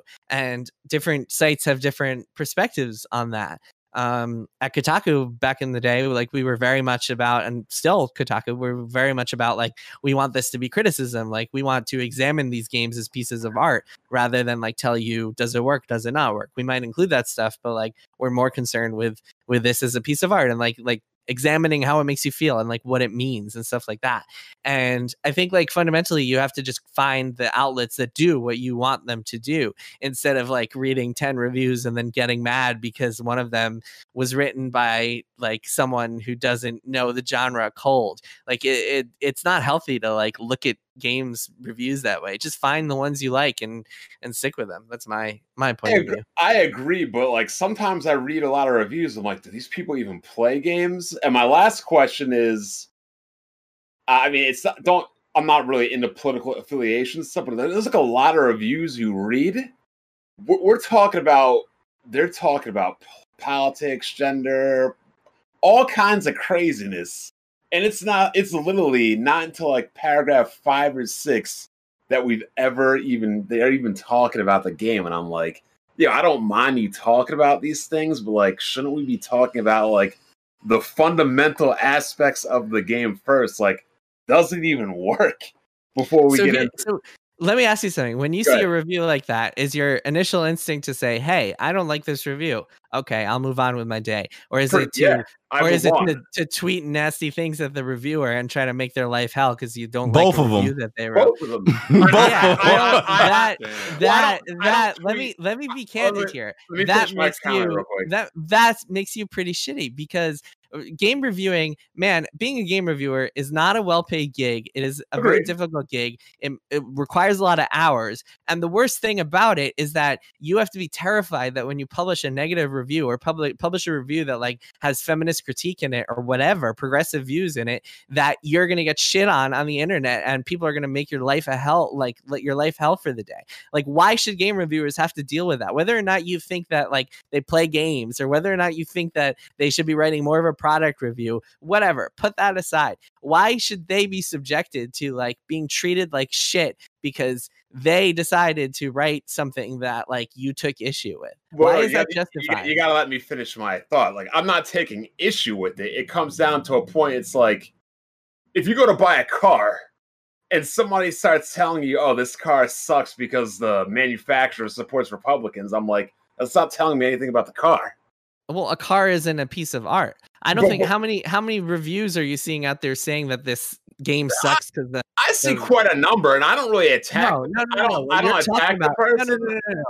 Hold on. Back up a second. What you're talking about is game reviews that try to analyze things from a political way. Maybe a game review looks at Call of Duty and says, hey, this is like fetishistic of war. Hey, this is like pro-army in a way that makes me uncomfortable. So what? Like, who gives a shit? Like, just because, I don't mind that. I'm saying when they like, what I'm saying is if you want a review that just says, okay, this is the new Call of Duty. It has 20 guns. It works. It doesn't have bugs. It's okay. Like, there are so many websites out there for you. Correct. Why do you got to go after Kotaku or Polygon or whoever else just because they're publishing for their audience? And suddenly you have this audience of like gamer cretins who like discover it on Metacritic or Reddit or whatever. And they're like shitting all over the reviewer who doesn't deserve who doesn't deserve to have their life like made hellish for the day just because the wrong people read their review. Like, that's so fucked up. That's so much more fucked up than criticizing a game in a way that you want to criticize. People can criticize a game. People can criticize a reviewer. And my point is, there's nothing wrong with you critiquing a game politically and stuff, but you still have to remember to critique the game. That's my point. No, they don't. A review can be anything it wants to be. I've read reviews. We've published reviews on Kotaku that were like poems or like pieces of fan fiction. A review can be anything it wants to be. If you want a product review, you can get that so many friggin' places. Yeah. It's just like it doesn't seem like there's so much stuff out there. I would maybe like empathize with your point a little bit if there were only 2 review websites and they were both writing like weird experimental reviews instead of saying this game is buggy, this game crashes, whatever. But now in 2021, you have so many options and YouTubers and like product review specific YouTube channels and IGN and GameStop, like all these different big websites give you so many different options that like to get mad about the one review that chooses to criticize a game politically is just like, how low can you be? Especially when it's like people who are like mistreated on the internet anyway, like women reviewers or like people who are part of marginalized communities, and they get like shit for other reasons anyway. Like to add to that, to dogpile to that, is just like, man, it really pisses Yeah, me Bond. off. How could you, So Bond? should bad games never be criticized because there's an abundance of good games? No, what are you talking about? Yeah, like you just said. There's no point. You shouldn't criticize because you can go somewhere else. So should bad games never be criticized because I can go out and find a bunch of other good games? Is it your job to criticize reviewers? If you start a website that is like review, so what are you talking about? Of course, people should criticize bad games. If it's their job, or if they feel like criticizing a bad game, of course they can do that. So, and you know what? Okay, but here's the thing. It doesn't have to I'm be not your even job saying. to criticize a bad game, Bond. I'm not saying you should not criticize the review either. Like I'm not even saying that. I'm saying if your instinct is to tweet at the reviewer, hey, what the hell, man? Like, hey, fuck you. How dare you do this? Then you're a shithead. If your instinct is to say like, okay, I don't like this review. Fine, whatever. I don't care that much. If you're like if you're taking it to an extreme, if you're shitting on the reviewer, if you're setting personal attacks, that takes it to a level. That's stupid. You shouldn't be like, I know what you're talking about. I've seen people for shame families and try like that's stupid. But there are sometimes I'll poke fun at her. I'm like, yo, bro, like, did you even play this game? But outside of that, it's like you shouldn't be like trying to destroy somebody's existence. I think when you're over a game review, when you're poking fun and 50 other people are also trying to do the same thing, then it makes their lives miserable. I can't believe there are toxic people on the internet like that. I can't believe it. I mean, like, it's for shame. If you work at any job, and you're like, people are always going to be looking at your work, regardless of what you do. Right, anyway, Jason. I gotta go make dinner. I can't believe how late you guys kept me. Good job. Yeah, good job, Bond. press reset, ruin and recovery in the gaming industry, in the video game industry, coming out May 11th. Jason, thank you for being on. Yeah, go pre-order it now. I'm really excited about this book. People should go check it out. You're welcome to tweet at me your reviews. Feel free to insult me and get a block. Get this block. Yeah, man, no, I'm really excited about it. Actually, I think this book will resonate with a lot of people, and there's a lot of like really good stories in there that I think people will really enjoy. Is there an audio version, or is it just like yeah, there's an audio version. Yep, you can get physical, you can get digital, you can get audio. In fact, the audio version is read by Ray Chase, the same guy who read the first book, who read Blood, Sweat, and Pixels. So he was Noctis in Final Fantasy 15. And yeah, I'm really excited about it. All right. Jason, that's your. I thought this was your third book. No, second book. Okay. Yeah. All right. Appreciate you coming on, man. All right. Thanks, guys. Take it easy. All right. Peace. I for one cannot believe that there are niggas on the internet being toxic and trolling reviewers. Guess what? I'm niggas. I know you are. I mean, I get his points, but to a degree, I feel like there's got to be an accountability for anybody that does any kind of job, whether you're a game reviewer or anything.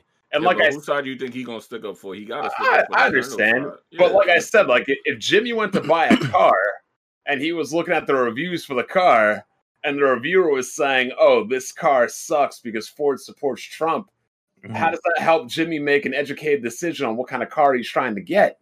Like he wants to know about the specs of the car. Like if somebody wants to like put their political beliefs in, okay, like you can sprinkle that here and there after you tell me about the car, but the first 6 paragraphs of the car review shouldn't be about Trump or about the Democrats or whatever political affiliations. Hey, shout out to Jason. That's my guy, man. Appreciate him always coming on. That was like his 3rd appearance on Weapon Wheel. Shout out to that guy. He's like somebody we can really bring on here and like as a journalist and, really talk to him about anything. So shout out to Jason. So we can get to the pod. Hey, y'all awake? Jack, y'all there? Yeah, he said he wanted hard questions, so I had to give him a tough one. Yeah. Oh man. Oh, y'all just woke up for real. Yeah, I woke up. My neck hurt. It's hard sleeping in this gaming chair. Damn. Well, I don't know how. I mean, you know what? You're 100% right. It probably is hard sleeping in a gaming show. You got nothing to play. Exactly. You I knew he was gonna throw some shots. All right. So we can get to the regular topics now. I'll do my intros real quick. Raise your hand if you got Returnal for free. Oh, I did. Oh man. Well, technically, Smooth paid me, so. Did you get reimbursed for that too? Yeah. Can't get my names right. BG, did you get reimbursed? Yeah, Smooth paid me. Yo, Bond, people was asking about if you're gonna stream that, by the way, so you might want to let them know. I might. I'm probably gonna take a break from games a little bit after Cold Steel 4. Oh, Lord. Hey, we got 600 people in here. Can we get some likes? Hit that like button. Hit that Some likes need to be up to 300. Yeah. Y'all did a good job last week. We just had to keep motivating and keep mentioning the like button because last week, it's sitting at 900 likes right now. Jiggy merch commercials start. Jiggy merch commercials start next week. Yeah, I need to create an image for that. I'm gonna create an image for that. I need to remind me this week, Jack. But yeah, please hit that like button. Let's get it up higher. That was a good interview with I have an idea for the narrator. It should be Jack acting out the commercial, but Mocha speaking for Jack in her Jack imitation voice. Oh, I like that. I like that. Funny. All right, let's do these intros. Jack. Hello, everyone. Hope everybody's having a fun time playing Returnal. This shit's pissing me off, but yeah, let's get it. All right, Smooth. What's up, everybody? It's the best spot. All right, Mocha. Hi, you guys. Did you miss me last week? Did you? No. Fuck you. Yes. That's why those likes were up last week. Oh, hi. I'm quitting. I'm not appreciated. It's funny. She wasn't here, but they still was talking about her. I'm like, damn, I don't get it. My audience Rent free. Yeah. Jimmy? Yeah, man. Last but not least, J Mega Games. I'm here. Series Xbox game is in the building, enjoying Outriders. Yeah. Huh? Yeah. Well, what'd you think? Got my Xbox last week. His Xbox. I'm home, baby. I'm back. Would you think he was gonna get a PC? Listen, man. I could have got a PC, but I got an Xbox instead. Where are you gonna get a video card from? Listen, man. How you think Peter Pan? The Series X is the best video card you can get. I ain't mad. There you go. And wow. I ain't paying no $3,000. Y'all boys disgusting. That's crazy. We don't have to talk about that, Smooth. You've been doing some nice frauding lately, but oh man. Yeah. As for me, the weekend's going good. We got St. Thomas in 3 weeks, Miami coming up. I'm gonna do Venice Beach. Gonna do Oh man, social reject season is over. We vaccinated. The pandemic is ending. I heard that the Rat State up north is gonna be full open, so I might have to take a trip up there. You never know. I might hop into Jimmy's Uber. Never know. Oh shit! Could be in the heavy D Uber. Hey, man, I got a new car, bro. You have to pay a little bit more, dog. Gotta pay a little. Well, I hope nobody's trying to pepper spray you or anything. No. But outside of that, got some good topics today. Yeah. Smooth got violated again because Mocha wasn't on last week. Oh yeah. Always that. Oh, okay. Yeah. There's actually not that many topics this week. It was semi-dry besides, Returnal releasing and a few things. I got a lot of Xbox topics to talk about. That we can save them for later, though. Let's talk about there was a few Xbox worthy things in the news. I think. Let's see what we got. Microsoft is reducing its cut of PC sales to match the Epic Games Store. So that's good. They're trying to give back more to developers, right? Right? Yeah. Clap it up for Microsoft. Why would they do that? Why would they match Epic's cut? That's to be so they're doing, competitive, right? PC market down, baby. To be competitive. Hold on. Game Pass Ultimate. I was told by the Valve CCs, the Alexes of the world and the corporate cocksuckers, the ones that get their asses pounded and their balls tickled by Gabe Newell, I was told that was not a good thing and that was a fruitless effort. I heard that too. It was pointless. Mm-hmm. They were up here like Madara and Naruto saying "Nu da da." Yeah. What does that translate to? I don't know. Idiots. But yeah, that's great that Microsoft is doing that, and it's clearly because they're trying to compete and with Epic Games and match what they're doing to give back more to the developers. So that's a good thing. So shout out to Microsoft for that. Yeah, I appreciate competition. See, everybody appreciates competition except for the Valve fanboys. Mm-hmm. Hate to see it. And also, I believe it was on Xbox Game Pass, and it might be in early access still. Xbox fans were playing Early Extinction. Early Extinction. This weekend. Is that the name? I don't think that's the name of the game, yo. Second. What I said? Second. You said early. Early. Oh well, it's an ain't it like in early thing or whatever. I've never even heard of early. I've never even heard of this game. Disrespect, man. Hey man, hey man. Y'all get when y'all get a PlayStation game. Oh, we act different. Hey, okay. Second Extinction. Okay, that's it's some bootleg off-brand Turok Hunter. That's what it was. Shit, one's in game preview and working fine. One's a full retail price game and breaking. But I mean, hey, we talking about Extinction right now. Stay on topic. All right, but go ahead. So I played a little bit of it. It's Turok merged with Left 4 Dead, and if you're playing by yourself, it's complete trash. And it's in game preview for a reason. It needs some time in the microwave. But is this a Game Pass game? Yeah, he said that. Bro, this sounds like every Game Pass game ever. Trash with friends, mediocre to garbage, but it might be decent if you have friends to play with. Yeah, because it's in one of those 4-player it's a 4-player back alley abortion. Smooth. Let's call it a spade, man. Everything was good in Xbox land until Returnal started getting good reviews and that Ratchet and Skank footage got released. Well, yeah, Ratchet and Clank footage that was coming. That was in Ratchet and Clank is Ratchet and Clank. Those Returnal reviews are fucking fraudulent. Oh, here we go. Well, let's stay on Extinction for a second. So I played Second Extinction. I got a beta code, or it was the beta or alpha code, one of those, months ago, right? Played the game for 15 minutes, and I was like, this game is complete garbage. Even for even for it being in beta or alpha, I can tell you it was garbage. And Steam preview one, right? In the game, early access Steam, right? That's what you got, right? Probably, okay. I believe so. I could check my Steam. I believe it's in my Steam. I thought it might have been EGS, but it's probably in my Steam library. And honestly, that was the consensus from what I saw. Even dudes, I saw it from Xbox dudes. They were telling me that this game was trash. They was doing live uninstalls on Twitter, just getting it right off their hard drive. So yeah, it's not a good game. It's yes, people were saying it's a Game Pass game. It is.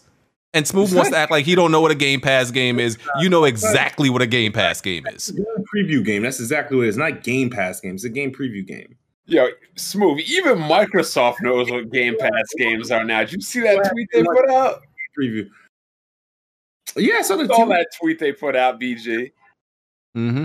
About they spend most of the time looking for a game, or playing, then beating it. Well, and it's like I said, I don't play my PlayStation often, but when I get on my PlayStation, I sit down at a nice, fine restaurant. But what happens when people turn on their Xbox? They're in some grimy ass, third-rate, rat-infested Chinese buffet looking for food. That's Jack's favorite spots. Hold on. Yes, sir. Get the dirty rice. Bro, what is this? Consoles came out in November, December, January, February, March, April. We are 6 months in. And Sony has released more first-party games on Xbox than Xbox has released on Xbox. Mine came with smoke today. That's actually not true, but what new games have they put on there? Sony put one game on Xbox, and then Microsoft put Gears Tactics, so it's 1-1. Gears Tactics is an old game. Nope. We had the discussion, and you exposed your fucking self. No, we're not doing that. In the chat. Gears Tactics. When did Gears Tactics come out on PC? Came out in April of 2020. April 2020. And when did it come out on Xbox? November 2020. Yeah, so it's old. It came out before the console. Okay. Tell me when's Microsoft going to put out and let's be real, that game was not made with the Series X in mind. And if you're going to tell me it was, that's pretty bad. On the other hand, when are we going to see Microsoft? Look, Sony's showing what the new system can do. When is Microsoft going to show us what this new system can do? A whole bunch of games running at 120 frames per second. I ain't got to hear shit. So yeah, that you could have been playing 7 years ago when you're complaining about that's for PC nerds. Yeah, that is. you know, it's funny, BG, how when he was playing at Welfare sub 720 at Welfare frame rates, he goes, "Oh, only nerds care about that stuff." 7 years later, he playing what me and you, BG, were playing 5 years ago. Hey man, it's in now. 120 frames, 60 frames is in now. It's cool now. How you like my sloppy seconds, Smooth? Wow. Nah, nope. Hey you. Like I said, you know what I mean. I'm right now. I'm feasting. I'm enjoying. I'm gaming more than I ever. Yo, me and BG passed that shit around, ran train 4, 5, 6 times. Yeah, y'all sitting there playing fucking 6 years later, we're like, here you go, Smooth, and you wiping it up. Oh no. He's an ally. Oh no. Like it's the best thing ever. Hey, like I said, man, I'm good. I'm gonna be eating even more next week, so I got you eating what me and BG shut out 5 years ago. I don't care. Y'all did that shit as desktop dwellers. I'm doing this shit. Did you call us twats? You call us desktops? Like what? You know, it's funny. It's funny he calls us desktop dwellers. How many monitors you buy this year, Smooth? Say what? How many monitors you buy this year? Those monitors are from my Xbox. Exactly. Wow. And where do you play your Xbox at? At a desk, you desktop dweller. See, the hypocrisy here is ridiculous. Everything you've ever complained about the last 5-7 years, you started doing. But I've done it on the Xbox. I could never fall as low as you guys. No, you're worse. You literally waited 5 to 7 years to play what you could have done 5 to 7 years ago. You shit on it, and then when Microsoft pooped it out and put a Microsoft sticker, you know how Jack always says that Nintendo fans will play anything Microsoft shits out. I mean, Nintendo shits out. No, it's the opposite. Whatever Microsoft shits out, Microsoft dudes will eat it up. Y'all ready to talk about Returnal? Go for it. It's okay, Smooth. You can have some smoke for Returnal. It's your turn to get back. All right, so Returnal dropped this Friday. Currently, it's sitting at an 86 on Metacritic, which Smooth calls it fraudulent, paid off. It's it's all a facade. It's fake. It's paid off. It's all that stuff, right? Whatever he says. So, and like you said, it's gotten good reviews. There are reports of people encountering bugs, game crashing, not being able to progress in the game, being locked in because the doors won't open. And I think most people have said it has to do with the DLC suits, or you're encountering those bugs and glitches more when you wear the DLC suit. I don't know if it's only when you wear that, but it definitely seems to be when you wear it, you get those bugs more often. Who wants to, Jack, you want to give your opinion on the game so far? Playing Returnal right now. I got a love or hate relationship with this game currently, you know what I mean? Definitely love a lot about the game. Gameplay, it's great. Visuals, good, serviceable, great, whatever you want to call it. Story ain't really there, you know what I mean? It's kind of cryptic with the story. But the only problem I really got with this game, to be honest, I'm on the 3rd biome right now. The biggest issue with this game is definitely the bugs, glitches, and crashes. Now, I experienced most of these crashes, bugs, and glitches with the alternate costumes and shit. Like, you'll pick up an item. The biggest glitches I done ran into so far, you'll pick up an item, and it don't recognize you pick up the item, and the door won't open. And you can't goddamn transport out of the room. Shit like that. You had to restart the cycle. That happened to me about 5 times. Game did all of them happen when you had the alternate outfit on, or also when you had the default? Well, I started with the alternate outfit. The first 5 or 6 crashes with the alternate outfit, and then I had 2 more bugs when I switched back to the normal outfit. After I was getting them crashes, I switched back to the normal outfit, and then the very first gate you got to go through, it wasn't open. I had to restart the game again.